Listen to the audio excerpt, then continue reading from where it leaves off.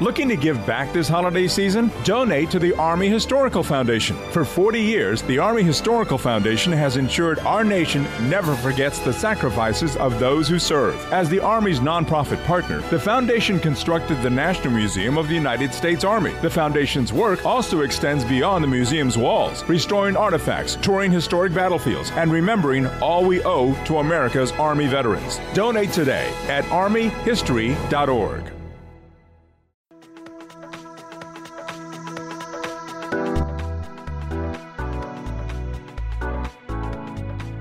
Welcome to our podcast. I'm Jeff Pelletier. The purpose of our podcast is a simple question. Why is Israel important? Over the next many episodes, my partner Neil Johnson and I will seek to answer this question. There are just barely over 14 million descendants of Abraham, Isaac, and Jacob in the world today, and about 5.5 million of them live in Israel. The rest are scattered across and among the nations. For the sake of our podcast, Israel is both a country and a people.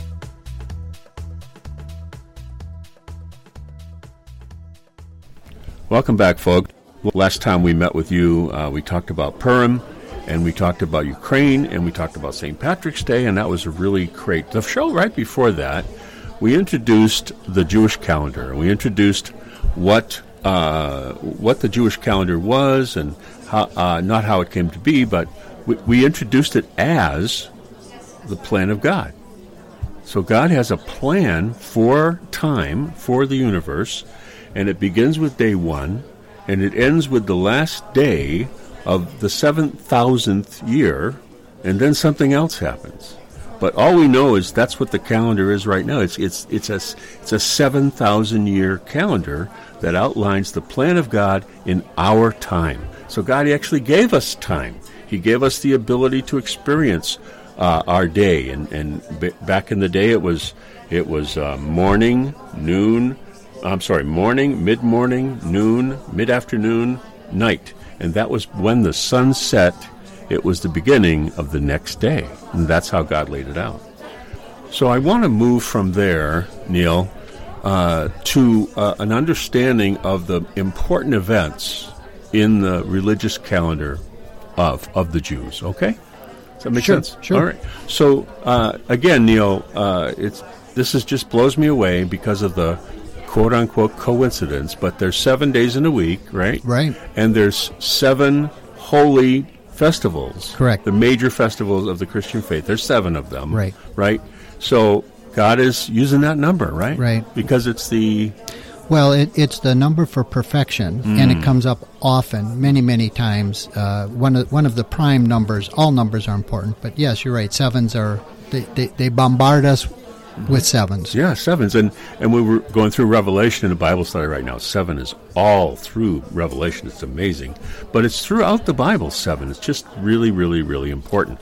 So, what I want to do today with our listeners, Neil, is you and I to go through each of the 7 festivals that are, the major festivals of the Jewish life, and just talk about what it is and what happens during that festival. And then when we're done with that, the next time we gather, we'll take that first festival and we'll go down into it and explain it to our friends.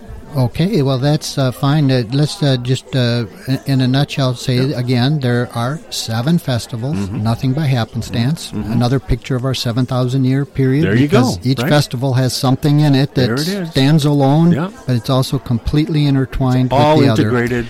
God doesn't waste a minute. He doesn't waste himself. He's a very efficient God. Right. So these festivals are known by various terms, but in the spring, in Nisan, there are 4. 4. Passover, unleavened bread, first fruits, and what we call Pentecost, but is also known as like the Sinai experience where God gave the Torah, and so that would be Shavuot. That's the Hebrew term. I've become very, very, very aligned with that particular one because of all of the stuff you've done with it. Oh, thank you. You mean you had a festival 2 years in a row where people experienced it for themselves, and it was just amazing for me to experience that Shavuot or Pentecost from a Jewish perspective, right? Right. This is what the disciples were doing when the Holy Spirit came. Right. It's powerful. It is powerful, and we won't. I'll try not to digress. We but won't just digress. just the post-it note that we read in the New Testament. It caused a stir in the whole city. The whole city. What in the world? What? Yes. And so we just hope for those days. Exactly. Again. So the first one is it's Passover. That was the first festival that God gave and said, you'll number your months from this month, and you'll celebrate Passover on Nisan 14. Okay. That was in the Exodus, Exodus 12. So hang on. Yep. So the Hebrew word for Passover? Pesach. Pesach? Pesach. Pesach. Right. And so go. Talk about Passover. What is that? Well, we know what most people know. They think they do. But they were enslaved in Egypt, the 30,000-foot view, and God rescued them, redeemed them, and brought them out of Egypt. 400 years enslaved, right? 400 years. That's what God told Abraham, right? Okay. That's exactly right. And then it happened. And then he redeemed these Jewish people. Yeah. And he brought them through the wilderness, bringing them to what we call the Promised Land, the land of Israel. And where Abraham walked. Exactly because we covered that. Yes, we did. Yes, we did. So it's that spot, that exact land that God promised, and he delivered them to that land. Right, not just any. That particular land that Abraham occupied. A specifically verifiable outlined geographic dot on the globe, not just any. Exactly. That is exactly falls to our point of it's not random. Nothing is random, and that's thus the reason for us introducing this idea of a plan based on numbers, based on 7,000 years, and so on. So those were the first 4 festivals of the 7. So we're talking about Passover, and just one more thing I want to say, and if you want to add something, then we'll go to the next one. Sure. But it's a messianic holiday. Right? They are delivered, rescued, saved out of slavery, and we're slaves to sin, and we're rescued out of that when we accept Yeshua as our Savior. So it's the same, but it's not the same, right?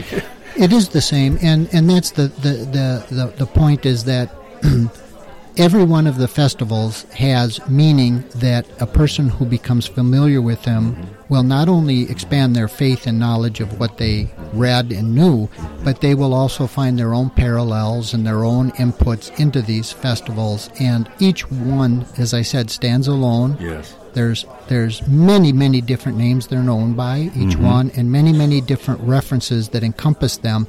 And you put them all together and get an even bigger picture of not just individual 7 holidays, 7 festivals, but you get a picture of a plan. So stay tuned, folks, as we go through each one, and then we'll put that together and talk about what it all means as a whole and how it's part of the plan of God. So Passover. What's the next one? So the next one following Passover or linked with Passover in the same basic time frame, if you will, that next week, and they're laid out specifically in Leviticus 23. But that one becomes unleavened bread. Unleavened bread. And again, there's all kinds of messianic references, both New and Old Testament references, and references isn't the right word, but you can see parallelisms and so on. Yes.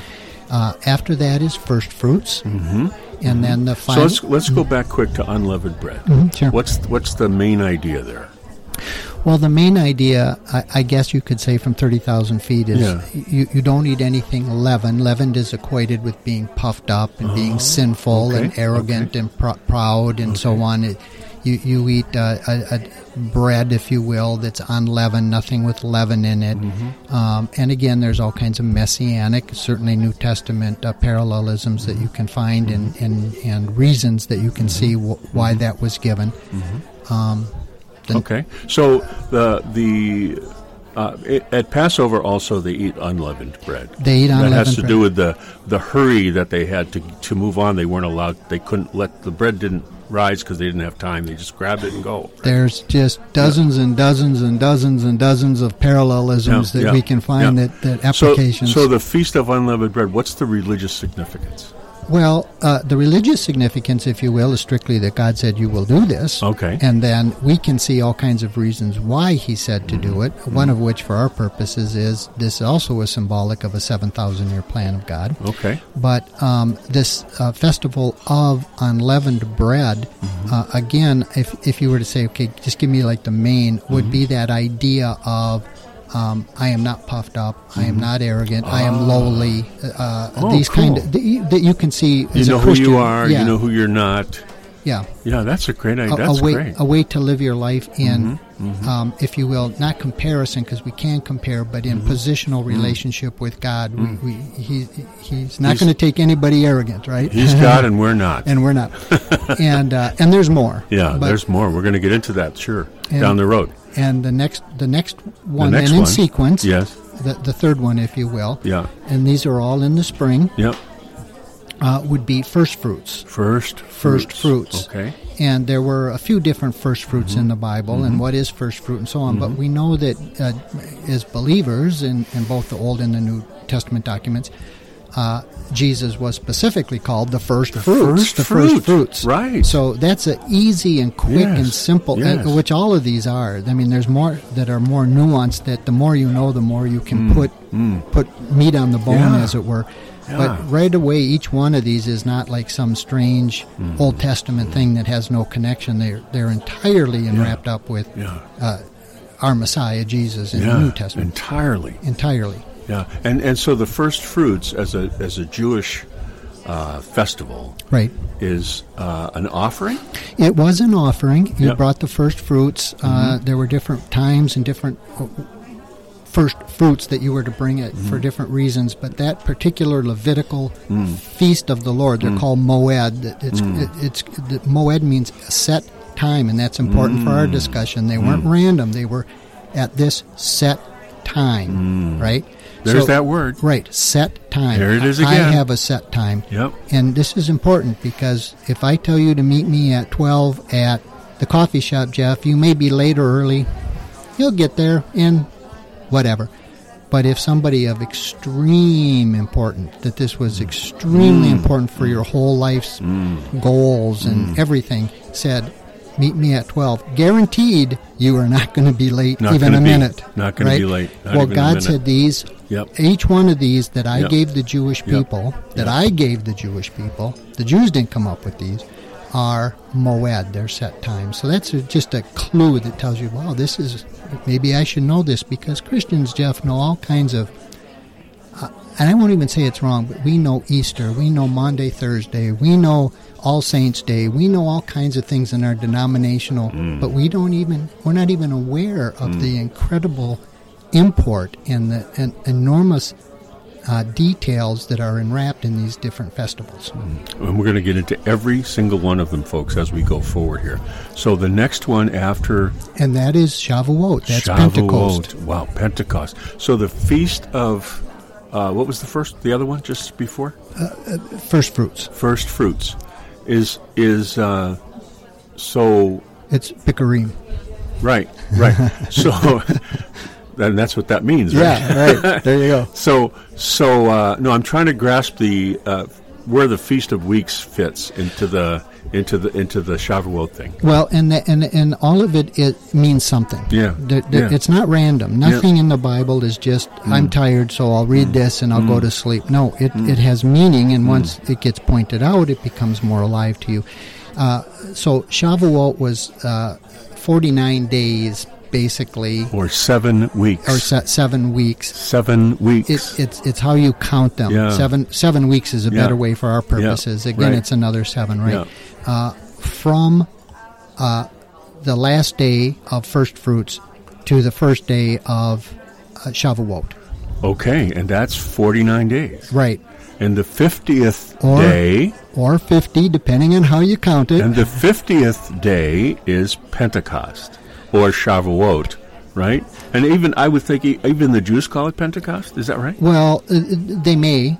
Okay. They may. It depends again what they're culturated with, Okay. but it's really known in Hebrew as Shavuot. And I think that would be more common with anybody who is. But like us, I mean, you and I say Shavuot, Pentecost, Torah, potato, Pentateuch. So it would depend, but basically it is known as Shavuot. And it is another 7 sequence. It's okay, and it is the Shavuot is the celebration of. Well, it's known as a number of things, and one of the things, though, again from 30,000 feet, just to go through this, right? Yep. It is known as the Harvest Festival, the Festival of Incoming or Ingathering, harvesting, which again is so significant. If you just say, well, what happened in the New Testament? It was a complete harvest of souls who said, what in the world is going on here? And Peter got up and took the lead and said, let me tell you, folks, and you can read it for your own, right? So, and we're going to get into this, folks, but just we're going to touch on it here. So the reason there were so many people in Jerusalem on that day when Peter gave his sermon and the Holy Spirit came was because they were all there celebrating Shavuot. That's exactly right, Jeff. And there's 3 of those that are called migratory festivals or pilgrimage festivals. They call them different things, but 3 of them, of the 7, that it was mandatory that you had to be in Jerusalem on those days. And so it's not a coincidence that there were people from every tongue and tribe. In other words, there were Jews that spoke all these different languages at the moment that this Holy Spirit thing happened. Right. But that's because they were all from different countries. Right? Coming back to Jerusalem to celebrate Shavuot. That's right. They put import on the fact that God had a festival and that they should observe it. They should come. In other words, they were like, we would hope that maybe you and I, or if God said it, it must be important. I should look into it. And if he certainly said, Jeff, I have a moed, right, like we used before, I have a set time, and I'll meet you in Jerusalem. I bet if you got an... Hey, can I tell you a secret? The secret to getting a great shave without any nicks, cuts, or irritation isn't 3 or 4 blades, a soap strip, or a swivel head. It's just supporting the blade. Yeah, it's just supporting the blade. Don't let it flex or bend. That's the secret to limiting shaving irritation. At Henson Shaving, we use our 20 years of aerospace manufacturing to keep the blade from moving. It's not the coolest answer, but it's the right one. To learn more and to get 100 blades for free, go to hensonshaving.com/holiday. Discover, this is Daniela. Hi, it's Jennifer Coolidge. I just want to thank you for making me feel so special. I earned cash back on debit for my dinner party groceries. That's great, but with Discover Cashback Debit, we give everyone cash back on everyday purchases. Anything else I can help you with? Do you like asparagus and mushroom sorbet? I've got leftovers. Introducing Discover Cashback Debit, a checking account with cash back. It pays to Discover. Eligibility and terms at discover.com/cashbackdebit. Discover Bank, member FDIC.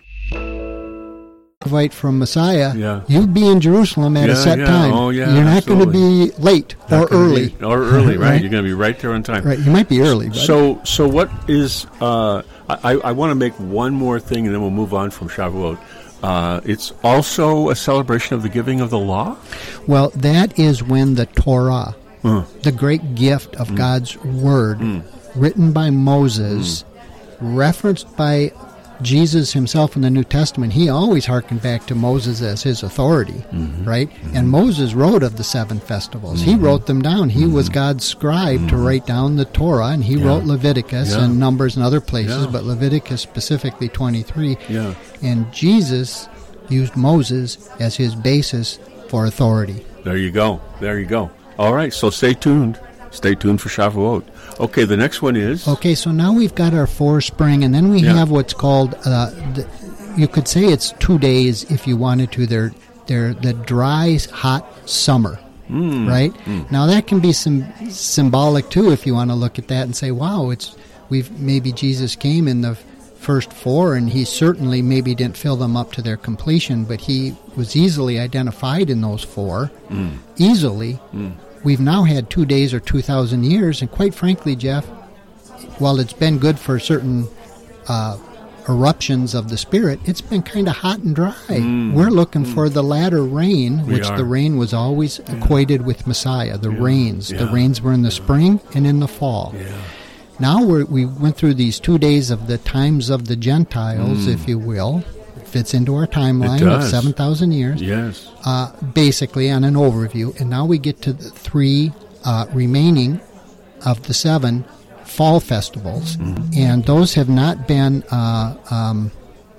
what would you say, easily identifiable, only peripherally, that Jesus could have done, and he did, but fulfilled them. It's far easier to see him in Passover and so on. But the three remaining ones then start with the first fall festival of Rosh Hashanah, or the New Year. The head of the year. The head of the year. That's what Rosh means, head. Head of the year, yeah. Right, that's exactly right. Yeah. And it's accompanied by blowing of shofars. All the festivals you blow shofars, they were blown often, but blowing shofars and so on. The head of the year. And then you have this period of, I don't even know how to describe it. It's called Days of Awe, but it's a real period of introspection, supposedly, too. You have this second, I'm going to call it a holiday, but it's called Yom Kippur, where you do self-examination. You basically pray to be in the kingdom. You examine yourself. You try to make right those things you did wrong. It's sort of like that's a day where you can, by just feasting and putting on the right attitude, it is like bringing the sacrifice in the Old Testament days of being sorry for your sin. You bring the sacrifice, and you were forgiven. You were washed clean. Well, this is a type and a picture of that in the festival. And it's a time of confession and repentance. That's exactly for right. that sin. That's right. After you self-examine. This sounds vaguely familiar. Right? Exactly. Yeah, no, it's exactly right. And so then we have a period after that of some days that we then come into the final festival, which is the number 7, which is called Tabernacles, or in Hebrew, which we've talked about, it's Sukkot. So that sums up the cycle, only to start again. Now, we've alluded that there's other holy days that have been kind of added in for feasts. We'll probably talk about those as well. But these are the 7 main. Sukkot and Tabernacles, the Jews build a...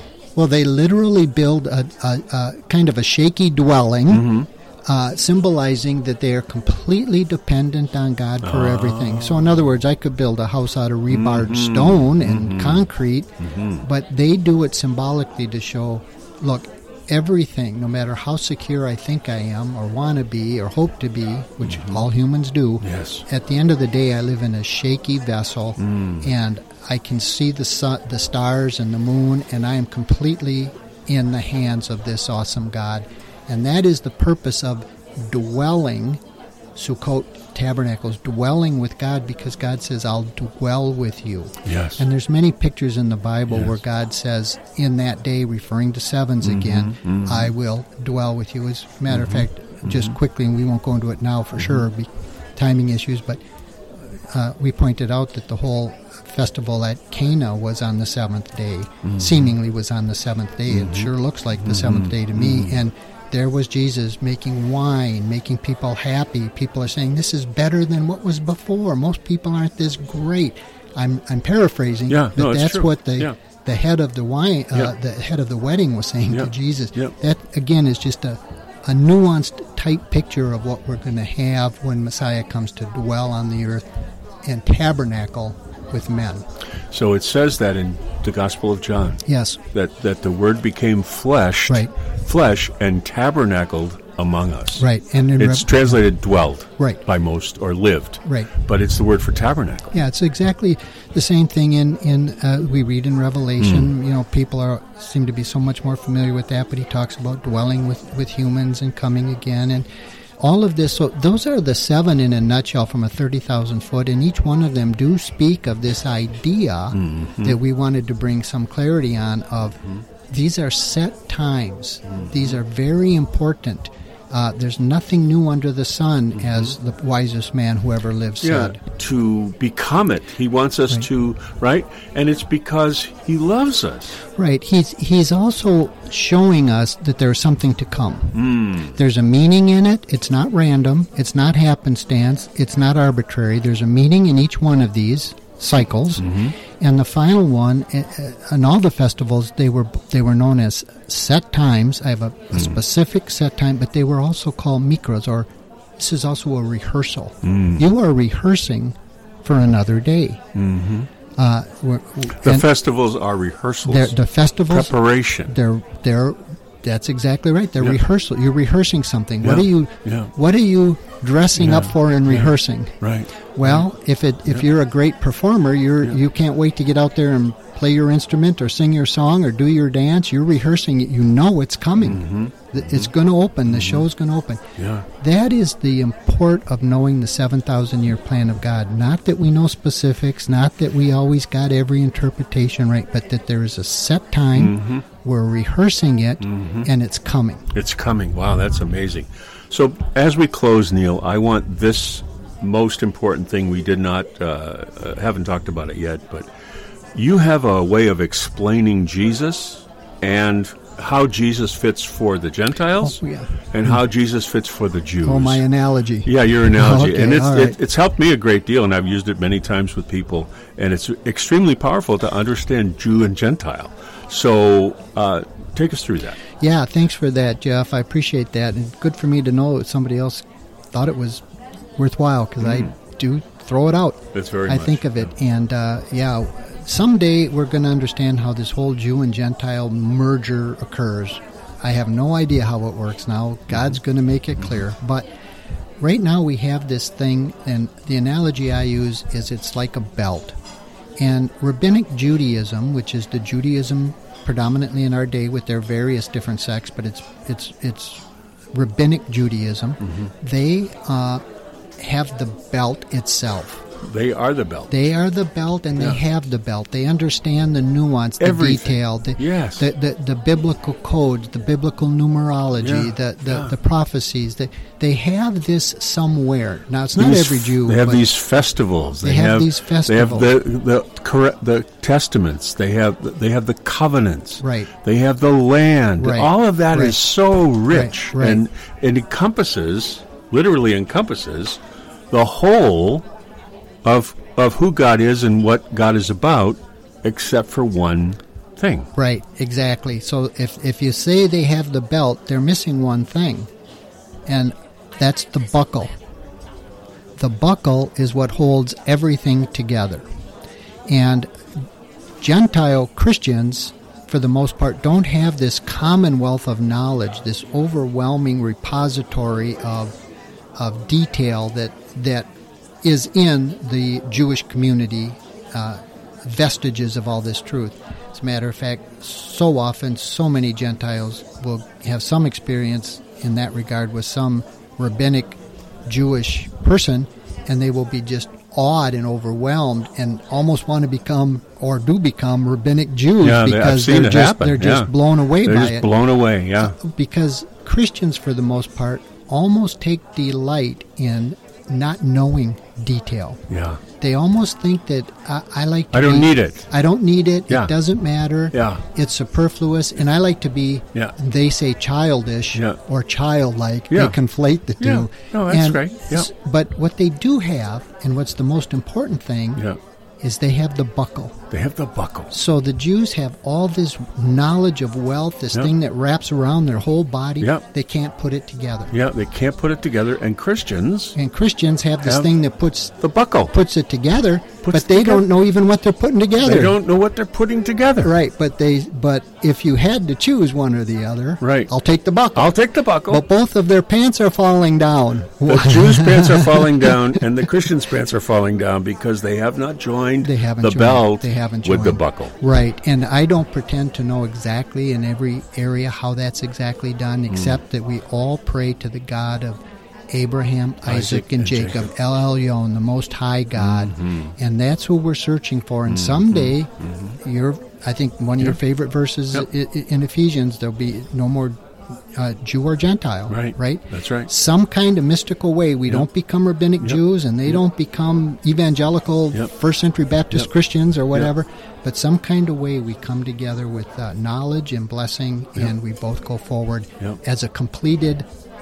in other words, our pants are up, if we can continue our analogy, right? That's right. So the way, another way I say it is that in Ephesians chapter 2, it says that Jesus, by his death and sacrifice and resurrection, became, he became, that sacrifice tore down the dividing wall between Jew and Gentile, making the two one. That's a belt with a buckle. Right. That is a belt with a buckle by definition. Right. So, yeah, and it says he did it already. It's done. So what we don't realize, folks, and Jews don't realize it, and Christians don't realize it, is there's a belt, and it has a buckle, and it's meant to be worn as one garment. Correct. Yeah. And we are already one, because the buckle is now there, and the belt is there. We just have to put it together. Right. So that's what motivates us, right? Yeah, absolutely. Trying to get to that place and seeing these nuances. And Jesus said it in John. Right.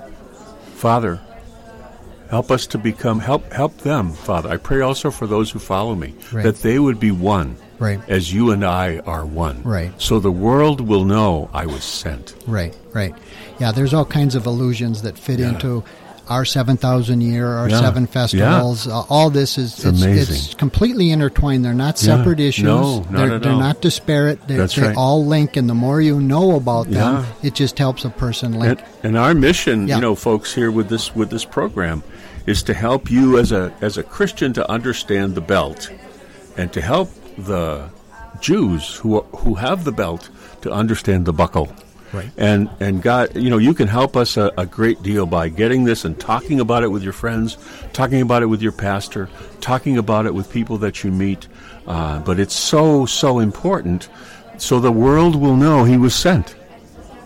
So thank you, folks, for being with us today. We look forward to the next time when we dive down into the first festival. Okay? So thank you so much for being with us, and shalom. This has been a great discussion for this episode of Israel. Why is the Middle East important? I look forward to how this continues to unfold. As you can tell, Neil and I enjoy talking about the subject, as it helps us to get to the root of the matter about God and why Israel and the Middle East are so important. Thank you for listening to this podcast, and we would love to hear from you. Visit us at our home at Spreaker.com. Israel, why is the Middle East important? That's Spreaker.com. Israel, why is the Middle East important?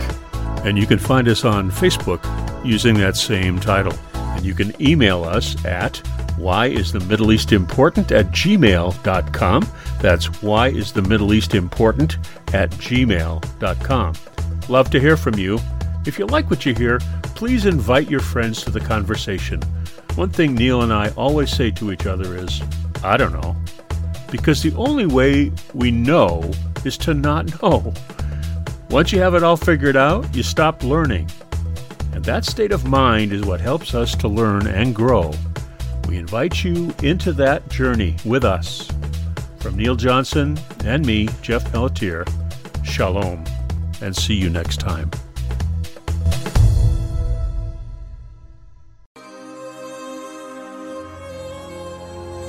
יברכך אדוני וישמרך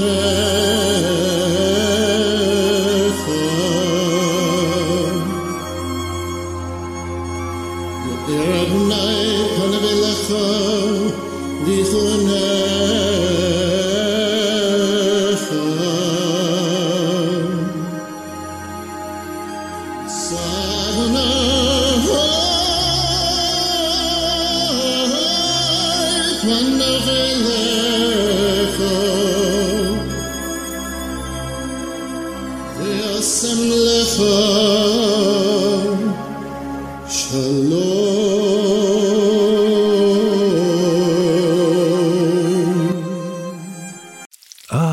The sizzle of McDonald's sausage. It's enough to make you crave your favorite breakfasts. Enough to head over to McDonald's. Enough to make you really wish this commercial were scratch and sniff. And if you're a sausage person, now get 2 satisfyingly savory sausage McGriddles, sausage biscuits, or sausage burritos for just $3.33. Or mix and match. Price and participation may vary. Cannot be combined with any other offer or combo meal. Single item at regular price. Ba-da-ba-ba-ba.